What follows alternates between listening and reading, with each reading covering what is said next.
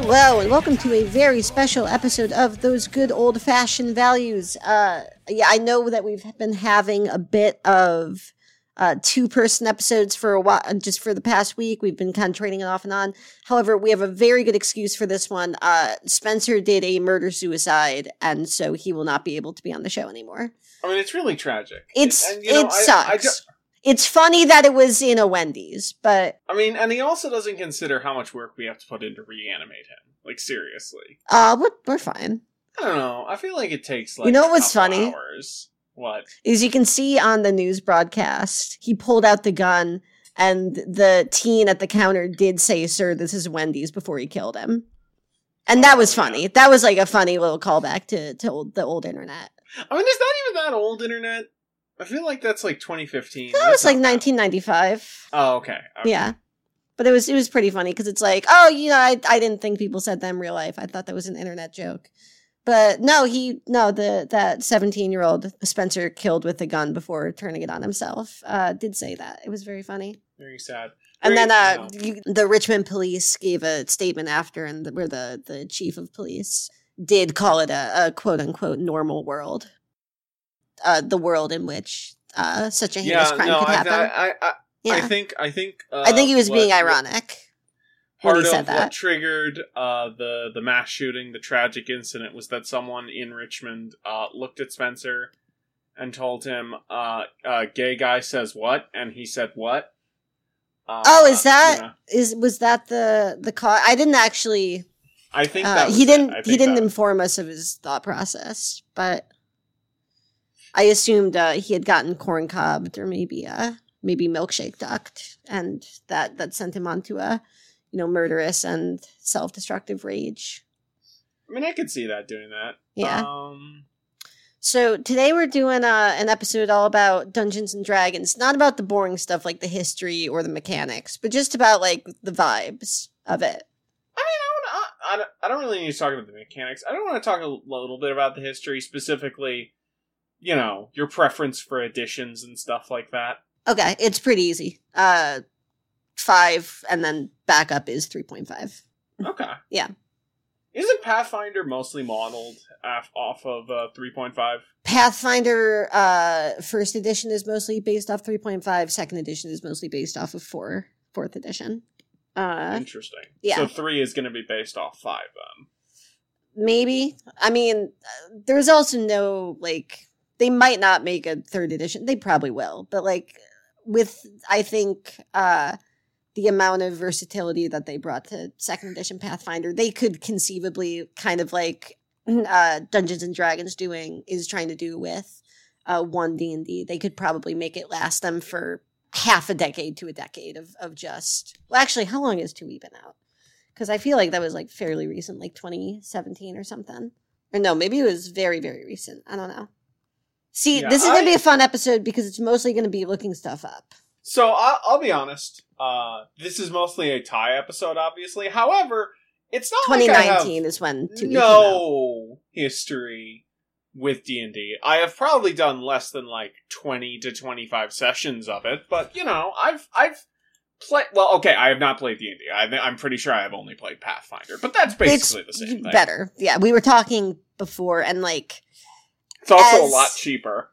Yeah, I think that there is an ease of access to 5e that, makes it just, and also just, like we were saying earlier, the market domination of, D&D for decades now with, the Wizard of the Coast Hasbro money, like you brought up. I think that's made it, the obvious choice for a lot of people who are just, trying to play role-playing games pretty, straightforward, just no frills, hey, we have a couple friends who want to try this, let's do that.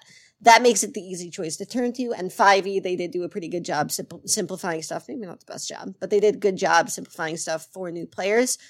Pathfinder blows it out of the water. Pathfinder is, in every conceivable way, maybe not every conceivable way, but in a lot of conceivable ways, more accessible, gives you more control over your character. You're fine going with Pathfinder. Okay. Yeah. So I have only had experience as a player. Ty, do you ever DM, GM? What's your preferred term? I usually say DM, because I did come up on Dungeons and Dragons, and that's the preferred The Dungeon title for Master. that. Gotcha. Exactly. Instead of the Game Master, the gay men lover. There we go. But it's I actually have a lot of experience DMing, GMing, however you want to say it. Just, I mean, one, it's very easy if you're the one who knows the game more than everyone else to get, kind of cast as permanent DM. But also I was, if you want an insight into how I'm doing this bullshit right now and have been for, 4 years, in college, I was the treasurer and semi-permanent DM of my college's Dungeons and Dragons club. Now, when you say treasurer, does that also mean you have to bring snacks? No, well, budget for that. I was in charge of budgeting for snacks events, and if anyone tried to steal any of the money from the fellowship, I had to breathe fire all over them. And damn, that's not necessarily a job, but a real volunteer position. Yeah, for sure. I mean, I cared a lot about the club. It was twice a week, plus we had a home game, just the leadership of the club. And we put a lot of our time and energy, maybe too much. Maybe we should have put more of it into schoolwork, but into running that club and doing our own games. So for probably, I'm going to say a solid 2 years there, at least once a week, if not more, I was DMing. Yeah. And then I also had in my, not senior year, I guess end of junior year to first semester senior year, because then I graduated early, a semester early from college.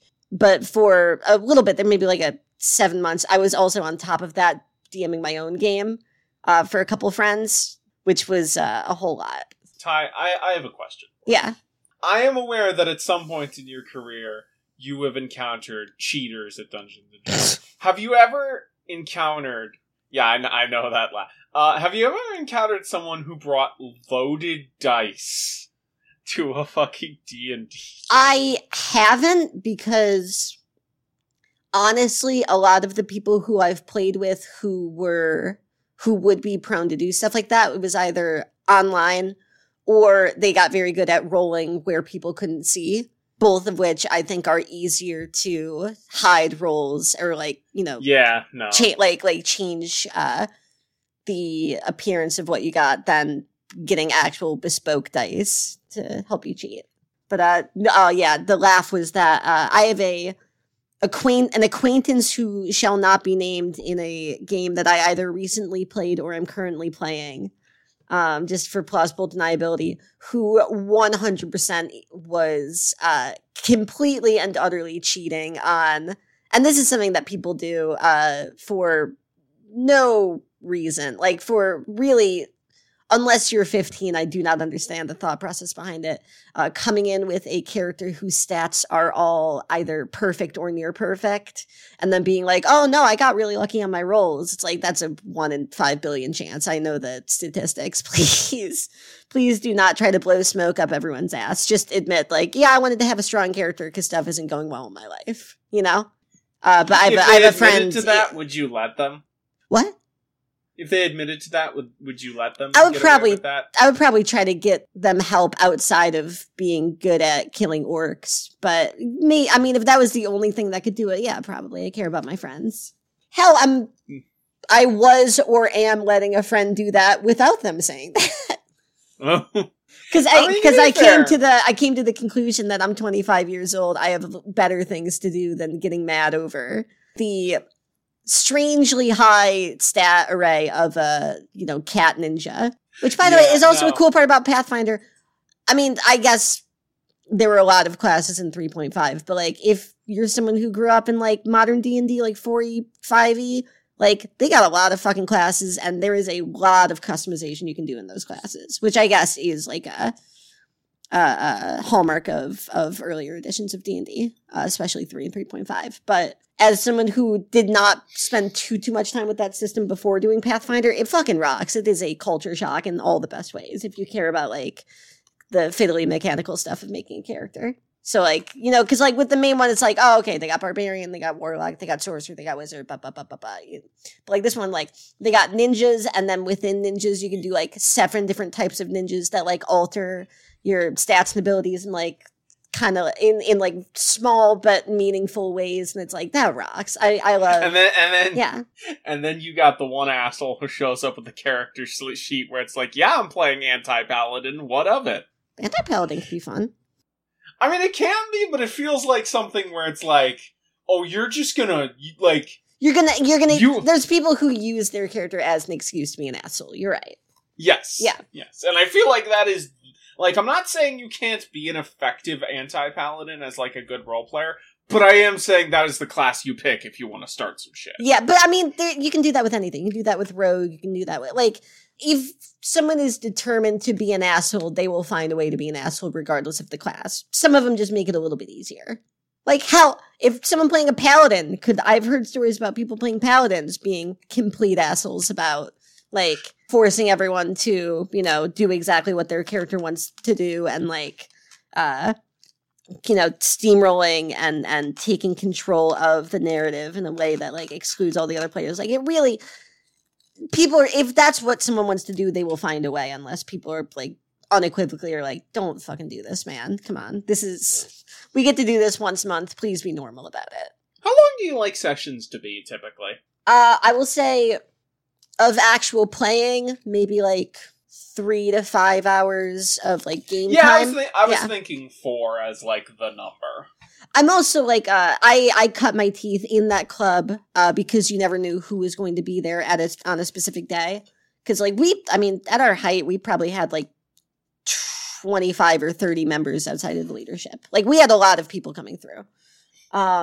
And so what you kind of had to train for when I would, you know, getting started DMing was you had to be able to make a bespoke adventure, you know, that could fit any number of characters, any number of like different play styles and like party constructions, and get in and out within 3 hours, barring like special stuff where it's like, okay, you know that like you've talked to the people who are going to be in this and like it's going to go on for like a couple days or whatever.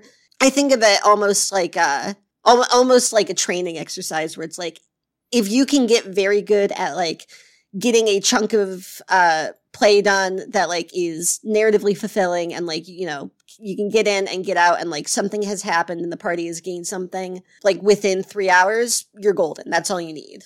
So like, yeah, for me, but I mean, if you're playing like a home game, if you don't have any expectations on it, you can go a little, and if like it's a long game, you can go a little bit longer. You can do 5 hours. You can do, you know, whatever. And then maybe a couple hours of like hanging out, eating pizza, like talking or working on your character. But like, you definitely want to, you know, let people filter in early and then hang out afterwards. Yeah, 100%. For me, the sweet spot is that 3 to 5, though. Yeah. Yeah. What about you? I guess it's like the same, or I do get kind of antsy in my seat a little bit when things get longer, because it's like I enjoy role playing games, but it feels pressure, and it can be, you know, despite just sitting in a chair role playing and fucking rolling dice, and it can be a lot of work.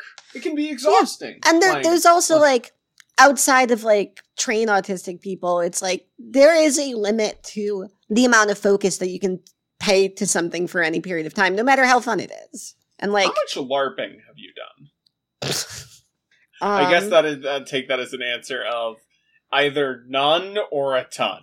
And I'm curious. But the actual answer is nerdier. I went to exactly one meeting of the LARP Society at college. Partially didn't do it for me. There were too many rules. Like, if I'm like moving around and hitting people with stuff, I don't then want to have to be like, oh, but I have to, you know, I can only take this many steps, you know, I can only do this and that. Like, I don't like that. Like, I'm fine with those rules when you're like at a table because you can have time to think of them. Like, you don't have to do it in the moment.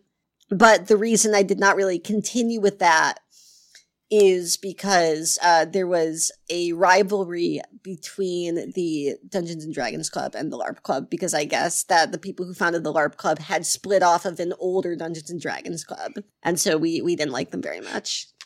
That makes sense. Yeah, which is worse than if I had done a ton.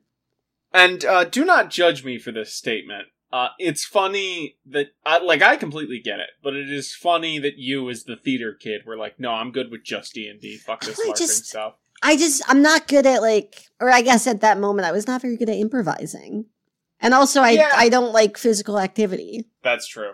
I'm an indoor kid. And also, it's like, rolling multiple bad rolls is like, you don't want to be putting work in to do that and then go do your thing. You want to be able to just sit down and grab some fucking cheese puffs. I mean, you're not really rolling when you're LARPing. True, there are rules you have to do, but it's not like, it is physical activity. Yeah, it's not based off you're right. Yeah. But there's so many fucking rules to keep in mind. And I'm like, I just want to hit, I want to hit you with my foam sword. I just want to hit you with a foam sword. I don't want to have to, memorize the incantations for throwing a ball at someone. Later, a couple alumni of the Dungeons and Dragons Club made what I think was far superior and also fucking loser central. If anyone I know in real life listens to this, my life is over.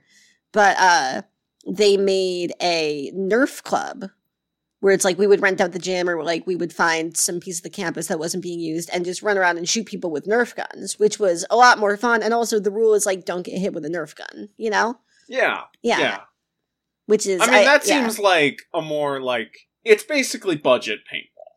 100%. Yeah. It's like paintball, but you can do it on the campus because you don't, get it messy, was I think the thought process behind it.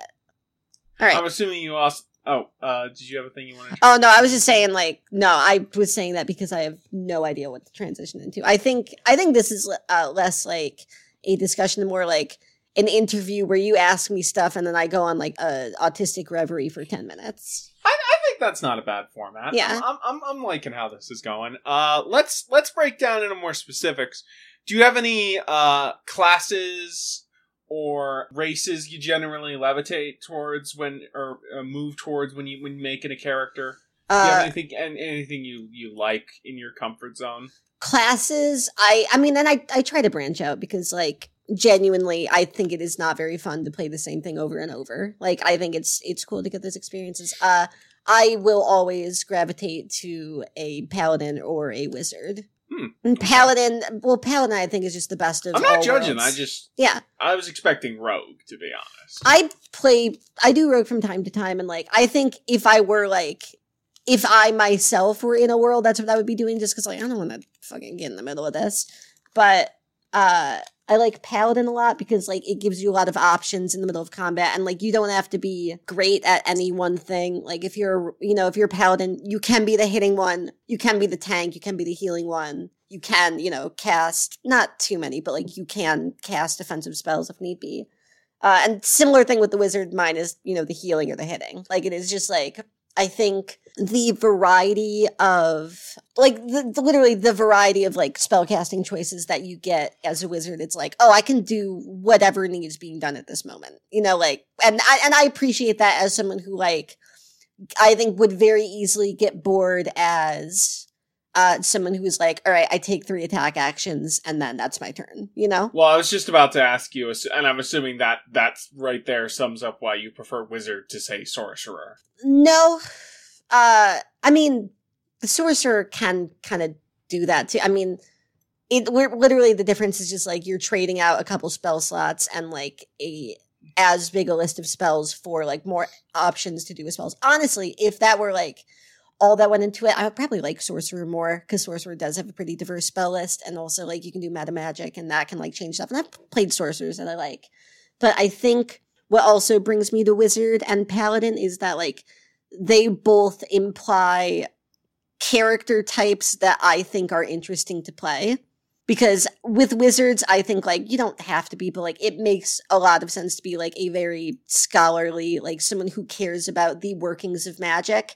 And I think that that can get you thinking about the way that magic fits into a campaign, even as a player, and then that can deepen your connection with whatever campaign you're in, and that can bring out character details and pieces of plot that maybe you would not have had if you were playing a sorcerer where you just have the magic instantly. And I think paladin is a similar way, where it's playing a paladin implies that you have some kind of like tenet, you have some kind of principles that you literally have to follow to make the character work. And I think that because I'm someone who I like goofy stuff from time to time.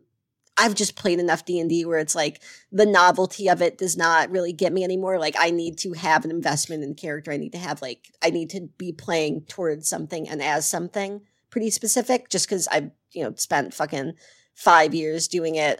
Like 3 of the, maybe what? I started when I was like 18. So 7 years playing this game. And then like a solid 3 of them were like multiple times a week. You get to a point where you're like, all right, I've seen everything this game can do. Now I'm in it for very specific characters and concepts. And I think that paladins and like clerics also, I just don't like how a cleric plays as much. I think makes you really think like, what are the core basic building blocks of this character that I can then build a rich, play experience off of. Okay. Now speaking of classes, here's another question.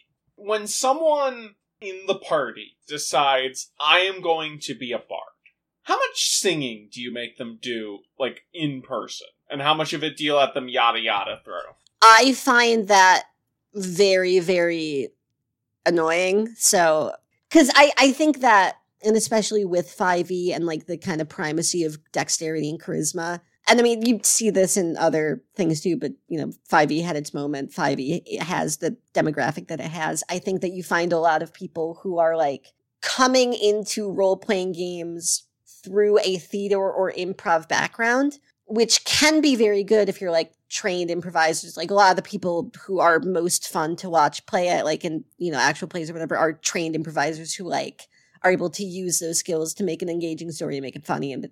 But I think a lot of the people who got into it are 21, A lot of the people who get into it are like Tumblr refugees who like, are maybe the type who instead of like taking the game, or maybe they take the game seriously, but like instead of like appreciating role-playing games as a medium, use it as like a term to be like, well, my character's name is Mr. Spaghetti and he casts all his spells by singing Hamilton songs. And it's like, I find that as someone who is both autistic and a killjoy and also just like cares about these games, like I find that intensely fucking annoying. And so like if someone wants to sing songs, I can't stop them, but I will never like force someone to do that. Yeah. I see this is, and I think potentially the most autistic episode of Autism Power Hour, because I have zero way to talk about this game without going full, like, Sheldon from Big Bang Theory, I feel like I've been the one at the I just need to keep talking train of thought for the last, so I'm kind of enjoying having an easy one of these where it's not just, you look at the timer and you're like, oh god, am I saying things that make sense or am interesting enough? I think with earlier episodes, you could look at the very least, my contribution. Maybe not yours. I think it's a matter of debate. But you could look at my contribution and be like, yeah, sure, you're autistic. And then you listen to this one, it's like, yeah, I get it. I see your game now. I don't know. Yeah. I felt like that was kind of there after the Homestuck episode. The Homestuck one was also a good example of that. Yes. Although that one, I was also like emotional about it. This one, I'm full, it is just a part of your life. Yeah, I feel like there has not been emotion in my voice for the past half an hour. Yeah. No, I think that's fine. I'm assuming you follow the house rules of Nat 20 is an automatic success, Nat 1 is an automatic fail. I think it depends on the situation. I will always do Nat 1 as an automatic fail. I think that's fun. I think that is the most enjoyable way to play it, if only because, like, if you're trying to have fun moments with your friends, having, like, well, or if not an automatic fail, a catastrophic fail, Yeah. Like, that, I will always play, like, a Nat 1 or, like, 5 or 10 under the goal DC as, like, your character fucked up in a way that is both very bad for them and hilarious, because I think that's just, like, as a GM, you're looking for instances to make your players, one, have to think on their feet, and two, have fun and laugh, because like you're facilitating that as the person running the game. And so my rule of thumb is always like, Nat 1 means like, you fucked this up the worst you could have fucked this up. And like, I'm giving you a more serious consequence than I would have, even if you had gotten like a 2, you know? But I don't like the idea, and you know, same with Nat 20 in the opposite way, where it's like, if you succeed on a Nat 20, you're doing it in a spectacular way and maybe getting more than you would have expected to get off of that roll, maybe even more than you would have off of like a 19. I don't like the idea of an automatic success though, because I think that there are a lot of things that characters can do in the game that logically, within both the mechanics and the world of the game and the story of the game, do not make sense for them to be able to do. And I think giving a 5% chance to automatically break, you know, narrative and world building tension, I think is not very useful unless you are going like full silly on a game, you know? Yeah. Did you have a thing you wanted to talk about? No, I don't think we ever went for the preferred class and race. I mean, one, I didn't say race, Hispanic. You did say. And 2, I don't think that, I didn't, I said classes, I didn't say any race preferences. Yeah, you didn't say race. But I don't think you gave your answer either, and I think that could be interesting. Like, seeing the different...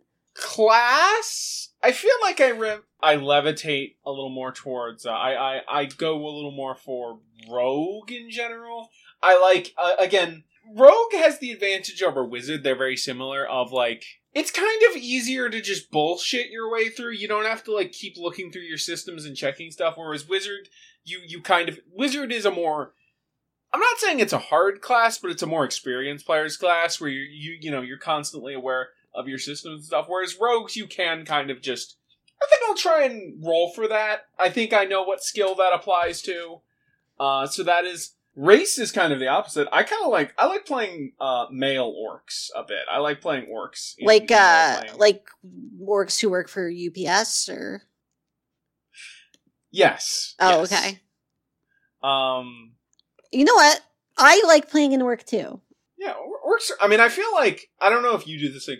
I feel like when I play orc, I levitate a lot towards just kind of Klingon-esque, where it's the very... Yeah, like warrior culture less more Tolkien, than like but more dumb, yeah. noble warrior. I 100% agree. And actually, I was in a very short-lived, I think we only did like 4 sessions, game with some friends of the show, Jane OST and Barb, and then Nat was DMing it. And the whole idea was like, we were orcs who were like trying to win back our ancestral homeland, and like it was full, like the entire idea was like, yeah, they're like this tribal, like nomadic warrior culture, like drawing very, very much from like like Celts and Klingons more than like barbarian, rape monsters that you normally see them as by people who like don't think through some of the racial implications of having a rape monster species in their game. Yeah. Like, and that was a very, very fun game. I had a great time playing that. I wish we had continued with it because like, I think maybe if not unpopular, like an opinion that maybe is not super well shared is that I think any race can be basically anything you need it to be. Yeah. And I think that at the very least 5e is like leaning onto that more with like their lineage rules that they implemented a couple years ago, where it's like orcs do not have to be, the big, strong bruiser type. Like it really depends on what angle you are looking at the race from and what the world of your game is looking like. Like here's a good example. For me, in every time I make like a campaign for D&D, I like goblins not as like, like creepy orc, like, or like small orc, like, monsters, whatever. Yeah. I always make them and elves the descendants of like interlopers or, visitors from the Seelie and Unseelie faith courts specifically, because I like the idea that like, oh, the reason that like they are kind of magic and at war with each other. And elves and goblins not even famously at war with each other. That's dwarves and goblins. But I like the idea of like, oh, there was like a connection to an outer plane that these two races share, and then that creates like a connection between them, that creates like certain expectations for them, like that's why elves are haughty, that's why goblins are mischievous or whatever. But also, like, if you think of like, I heard of someone doing goblins as like, they see goblins through hobgoblins as also similar to like Klingons and the warrior race, but like goblins grow into hobgoblins and then bugbears throughout their entire, like that is their growth cycle, is like a bugbear is just a really old goblin, and then like they build cultures based on like, like elder worship and stuff, and it's like, that's a perfectly valid way to do it too. And so I really think like, I think for people who are listening to this who maybe do not play a lot of like role-playing games, I think that the best advice you will ever get about a role-playing game is that systems are there to give you mechanics and ideas. They are not there to limit what you do. Okay. Like, yeah. if obviously you are cognizant of why you are making changes where you want to make changes, but just because a book says something, unless it is a load-bearing piece of it, like you roll a d20 to attack, most things in a role-playing game are able to be modified. So that kind of segs into the Did you just say segs, you fucking gaylord? Like segueing. Yeah, I know. I understood the etymology of segs. I just wanted to make sure that we didn't go past it, and like we really dug into the fact that you were like, segue's too long a fucking word. Who has time to say a whole 2-syllable word? Not me, not Andy. I gotta go fuck like, witches later. In like a couple episodes, I'm just gonna bring back segs, and we'll see how that goes. Like, not next episode, but like a little bit later this month. But the first time you heard someone say the word sex, did you think that they were talking about segueing because you didn't know what it was, and still don't? Were you like, that's a crazy way to say segue? That must be the coolest guy on earth. So anyway, to transition into the next Are you question. sure it's not to tran? No, because that has a completely different meaning. To move into the next thing. Ty, I think you mean move. I feel like a lot of times, and, this might be due to my limited experience, but, from what I've played and the way people talk about role-playing, there seem to be two major camps. Yeah. Of DMing. The Auschwitz. The first camp. Well, that, but also like I like doing big, heavy dungeon crawling, and I kind of like freeforming it and role playing and wandering around the town solving a mystery kind of camp. Do you get where I'm coming from with this? And I guess which one do you ascribe to more? I think in very broad strokes, you are like, I see where you're coming from with that. Like, get where you're coming from in terms of like, you're basically asking like crunch versus role playing. Like, yeah, like people who care about the mechanics a lot versus people who care about the like story of the game. And of course, it's also worth pointing out that the people on the far end of role playing do not play D&D and hate D&D. They will play anything but that. Yeah, that is a good point. There is a but I would also argue that the people on the far end of that side are either people. I think you can split it into two camps, which are either people who care a lot about role-playing games, and that's why they're so role-play heavy, and those people do not play D&D at all. And honestly, it makes sense. They're kind of right, too. The other side of that are people who love the role-playing because they hate role-playing games, and they almost exclusively play D&D. Yes. And it's literally and those just like, people have doomed themselves. And they use D&D as more a springboard for a fantasy improv than like an actual game with like structures of play and concrete mechanics. But here's the thing. I do think like you are right in that there are two camps of like, yeah, there are people who like very crunchy, like these characters are interchangeable, like very like one-y style where it's like this character is a bundle of hit points and a couple abilities, and if they die, I roll up another one the next day, and it's literally just about getting the high score, getting as much gold and getting it as high level as possible. And then the other side is, the kind that we just discussed, who are like, very much we're trying to tell a story, and the way that we engage with role-playing games is mostly as a storytelling exercise, and if the mechanics support that, perfect. If not, we don't care, you know? Yeah.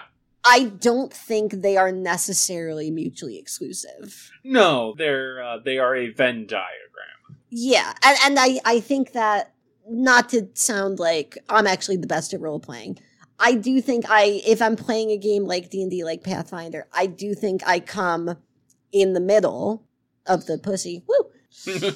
No, but I think I land in the middle where it's like, I'm playing these games because I care about the crunch, I care about the mechanics, I care about making a character who can do interesting stuff and play effectively. I don't want that to be the only thing I'm doing. I want to like tie that into a character whose concept I like, who, you know, I find interesting to have a voice in, who makes interesting decisions that then they support with those mechanical skills. Like, for an example, I am currently in a Pathfinder campaign where I'm playing a Goblin Ranger Rogue multi-class, which you shouldn't multi-class in Pathfinder, but I'm like, I just had a cool idea for this character, and so I'm like, I'm gonna do that. And the idea is like, oh, this is like this character, she grew up in like the jungle with like very little outside interaction with people, kind of like a, you know, Tarzan, George of the Jungle type, who is now just meeting civilization for the first time and like having to, you know, engage with that in that way.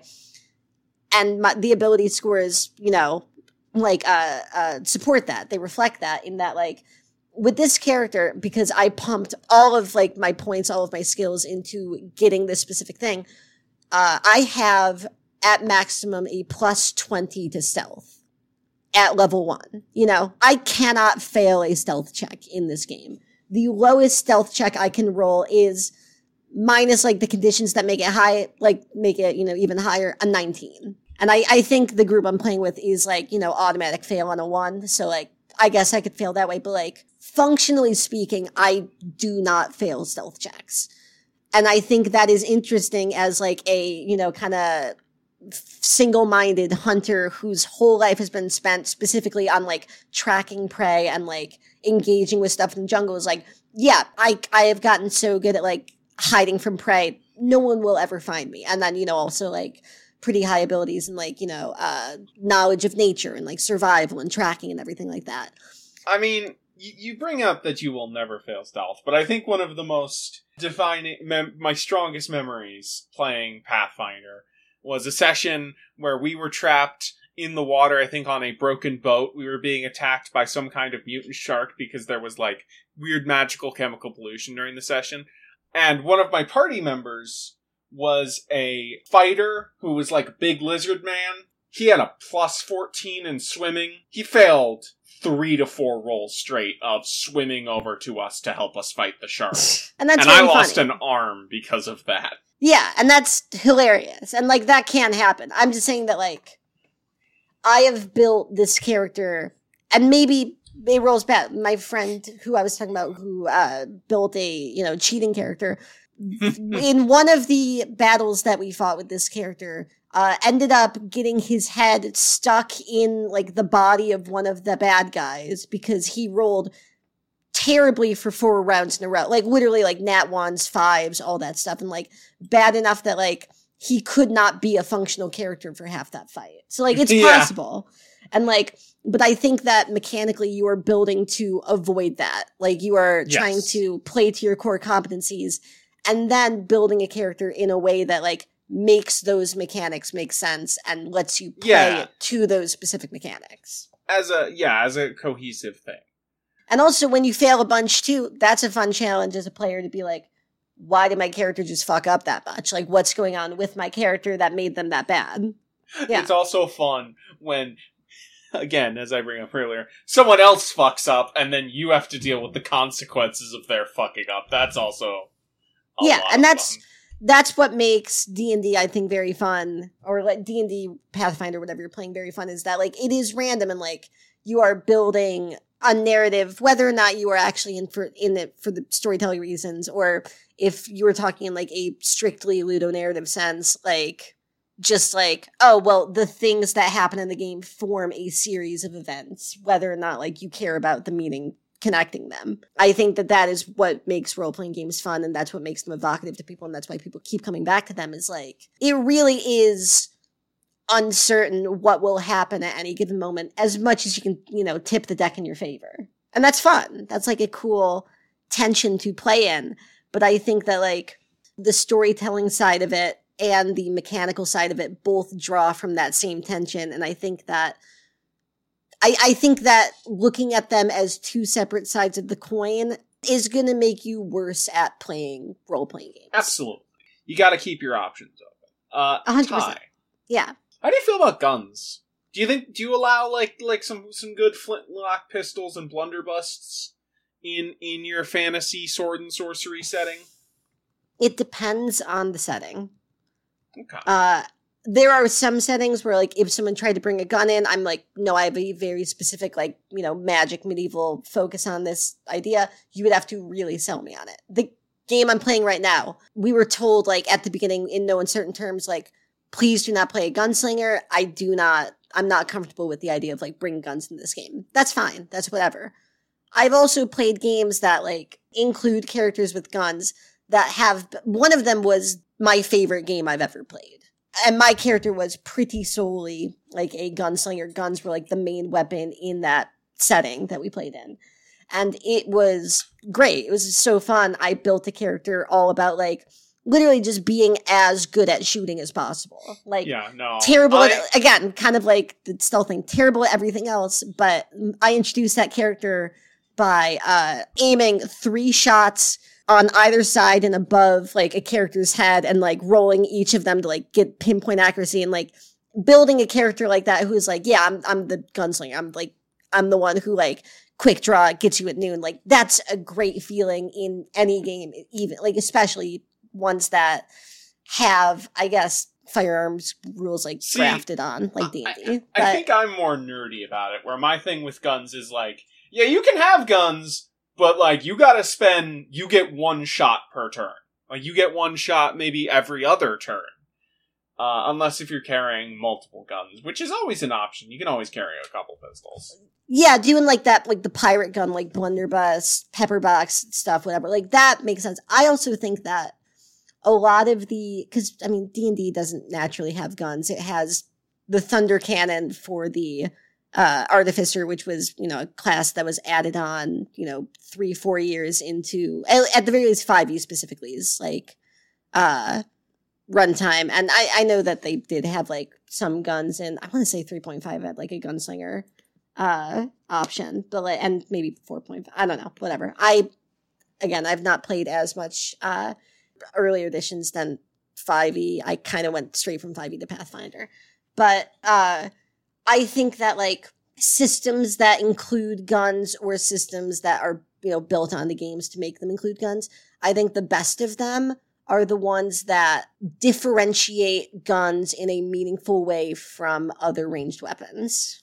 I think it's very easy to like look at guns as like, oh, this is just a stronger bow. I think at the very least, like ones that I've used in the past that like include a pretty in-depth misfire mechanic, I think is great, because it's like, that is the functional difference between a bow and a gun. It's like, I don't have to reload a gun, or I don't have to, every shot I take with a gun is not, I have to put another one in. Like, you can do multiple shots, but you never misfire with a bow. You'll just miss your shot. Like, you never fuck up your bow by shooting it, And I think that, like, I appreciate guns if that is, like, a factor in it, or if you are playing in a setting that, like, pretty specifically, like, there's no bows at all. There's no bows. There's no crossbows. Guns are the only ranged option you have.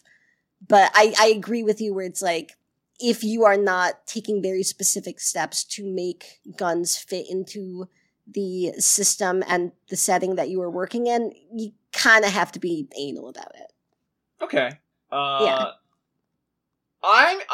For the record, my answer to this is 3.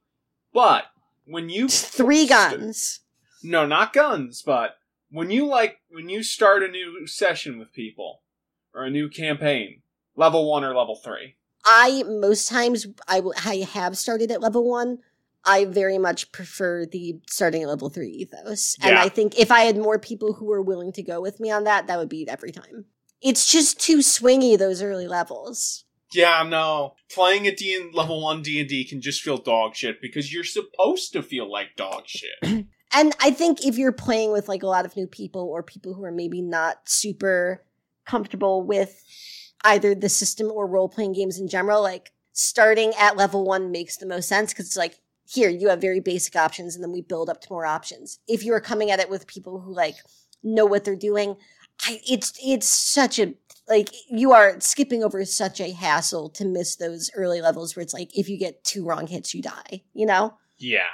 And like, if you can avoid that and you can get into like the fun part of play, I support it every day of the week. Hell, I would maybe even start a campaign at like, I mean, depending on like what your goal for the campaign is, I'd start campaigns at level 5. I'd even do like if you're like, I just want to do a short one where it's like, we are playing with high level stuff that we maybe wouldn't have got to. I'd start at like a level 10 campaign. We have done like short campaigns where it's like, we started at level 15, you know? Yeah, no, that can like just starting overpowered can definitely be fun. It's so fun, especially because like you don't have to go through the slog of like coming up or like building piece by piece a crazy build. Like if you have mechanically how this build works in your head and you start at like level 15, you're like, oh, it just works now. It just functionally, it does what I want it to do. You also get a lot more freedom with equipment and stuff. Yeah. Oh yeah, like getting to bring in like, you know, 1 or 2 pieces of whatever the fuck that, instead of having to like scrounge whatever. Like I think one of the most fun characters I ever played was again, this was 5e. I played a lot of 5e in my life. I've had other characters who were very fun too in concept, but like I think the most fun character I ever played was it was a level 15 campaign. Like we started at level 15 and it was 11 levels in Dusk Monk, and 4 levels in Assassin Rogue, or maybe, yeah, and that was it. And then I took a cloak of like the spider or whatever.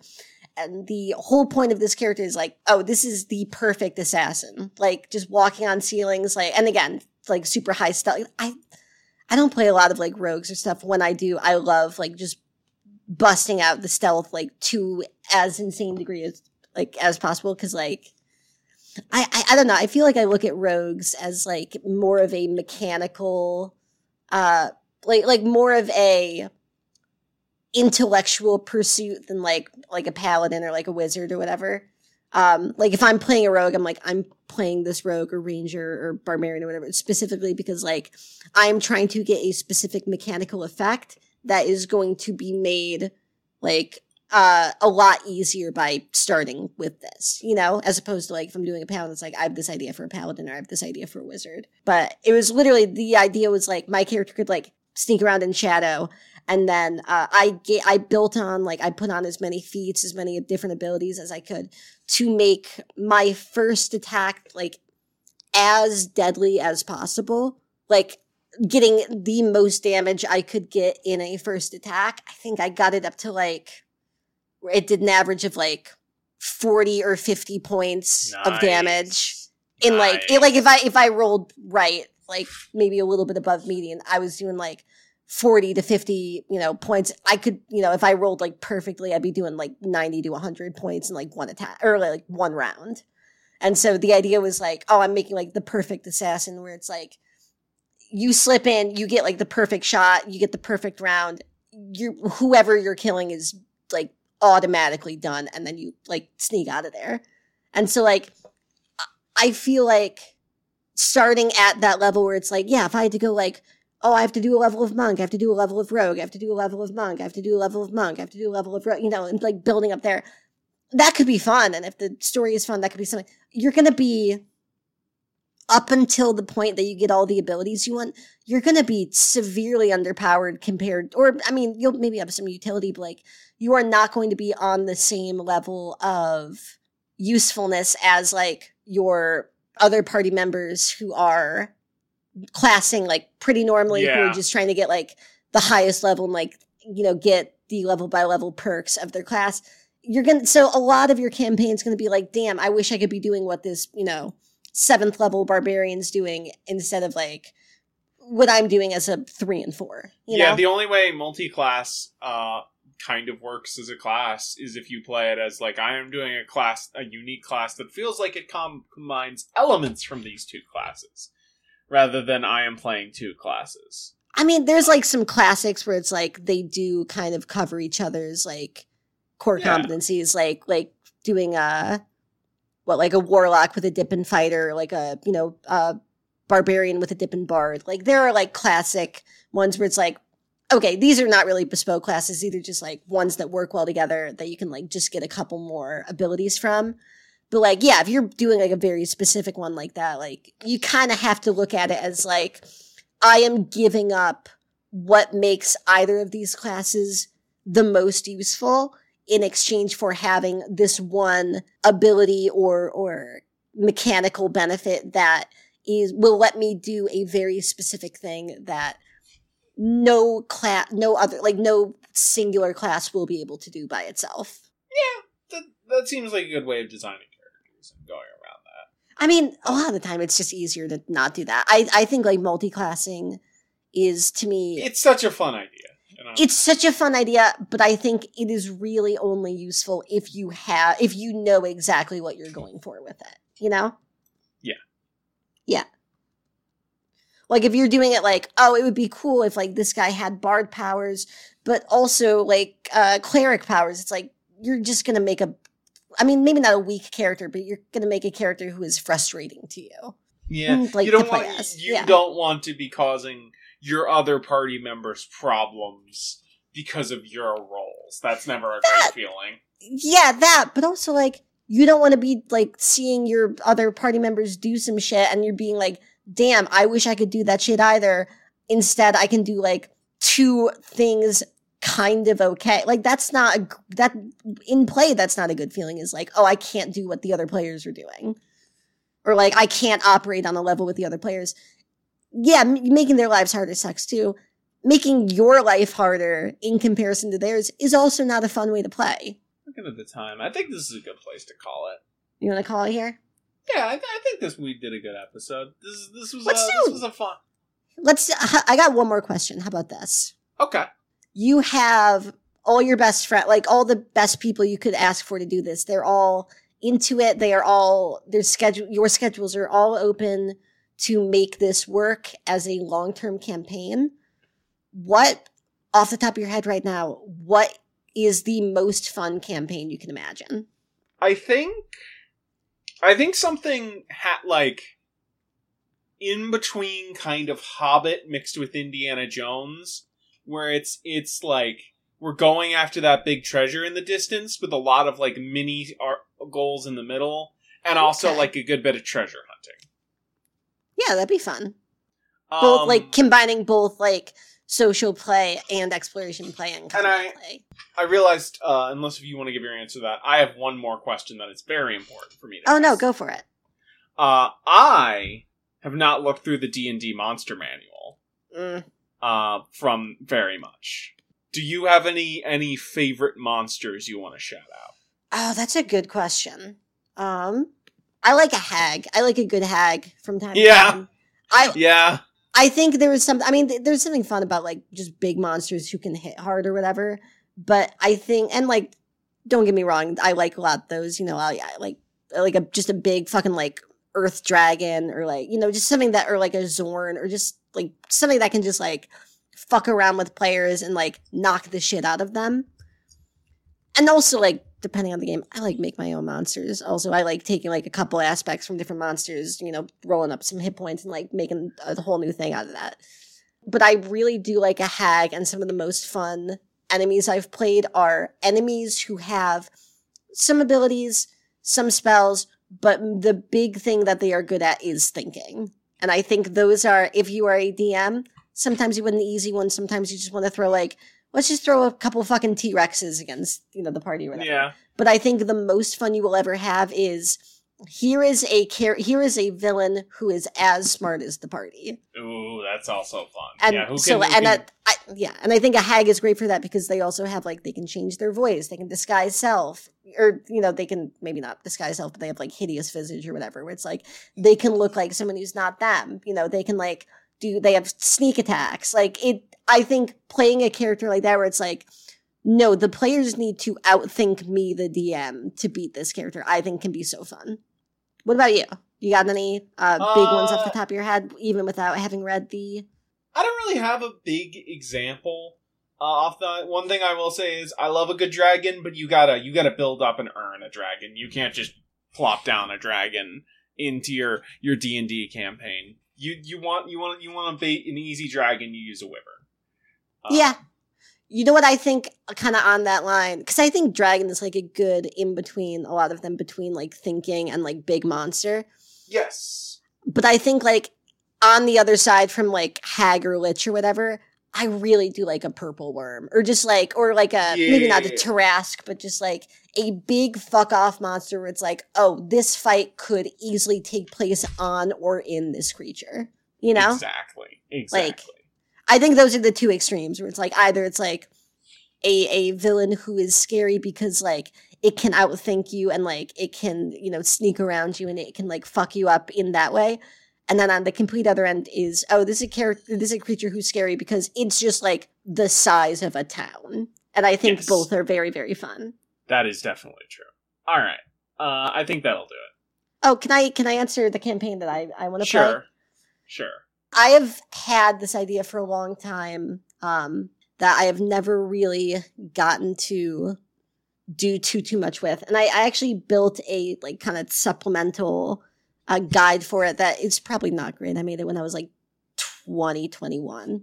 But so I would, you know, have to go back and look at it. But I always thought it'd be fun to do like a full like mafia crime like campaign where it's like the characters are like a small up and coming like gang and they are fighting against like they are like the entire thing takes place in a city. The entire campaign takes place in the city and it is literally just like doing jobs for and against like two huge criminal enterprises and trying to take both. You got a Yojimbo fistful of dollars that. Yeah, that seems like a great idea. The setting I made for that, it was pretty like straightforward. It's like a lot of it's just like, this is New York City, baby, you know?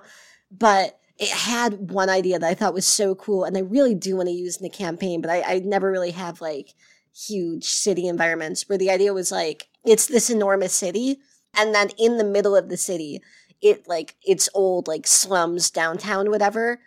All of the buildings had decades and decades and centuries ago, like all collapsed and like crumbled in on themselves. And so there is kind of like a concrete jungle, like a literal concrete jungle in the middle. Oh yeah, like a ruined mess built on top of each other. Yeah, that could be really fun. But in the middle of this larger metropolis.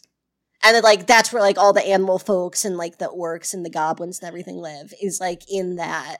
Or not orcs, I guess, but, you know, like goblins and, like... animals, and weirdos, But just, like, having that, like, whole, like a little, like, you know, Last of Us city in the middle of, then, a bigger metropolis, I think is such a fun idea. And, like... No, yeah, I think that, like, in the middle of a war zone, that's really good. Not even like a war zone, like, just in the middle, Or like a gang war, but you know what I mean. Like, I really would love to play that someday. But I just, you know, don't have the time or inclination. Yeah. All right. Well, this has been Autism Power Hour. This was a fun one. Yeah. This was a very autistic one. Yep. All right. See you next time. Okay. Fuck me, I guess. Well, and you're employed. Oh, am I? Oh, okay. Let's see. All right.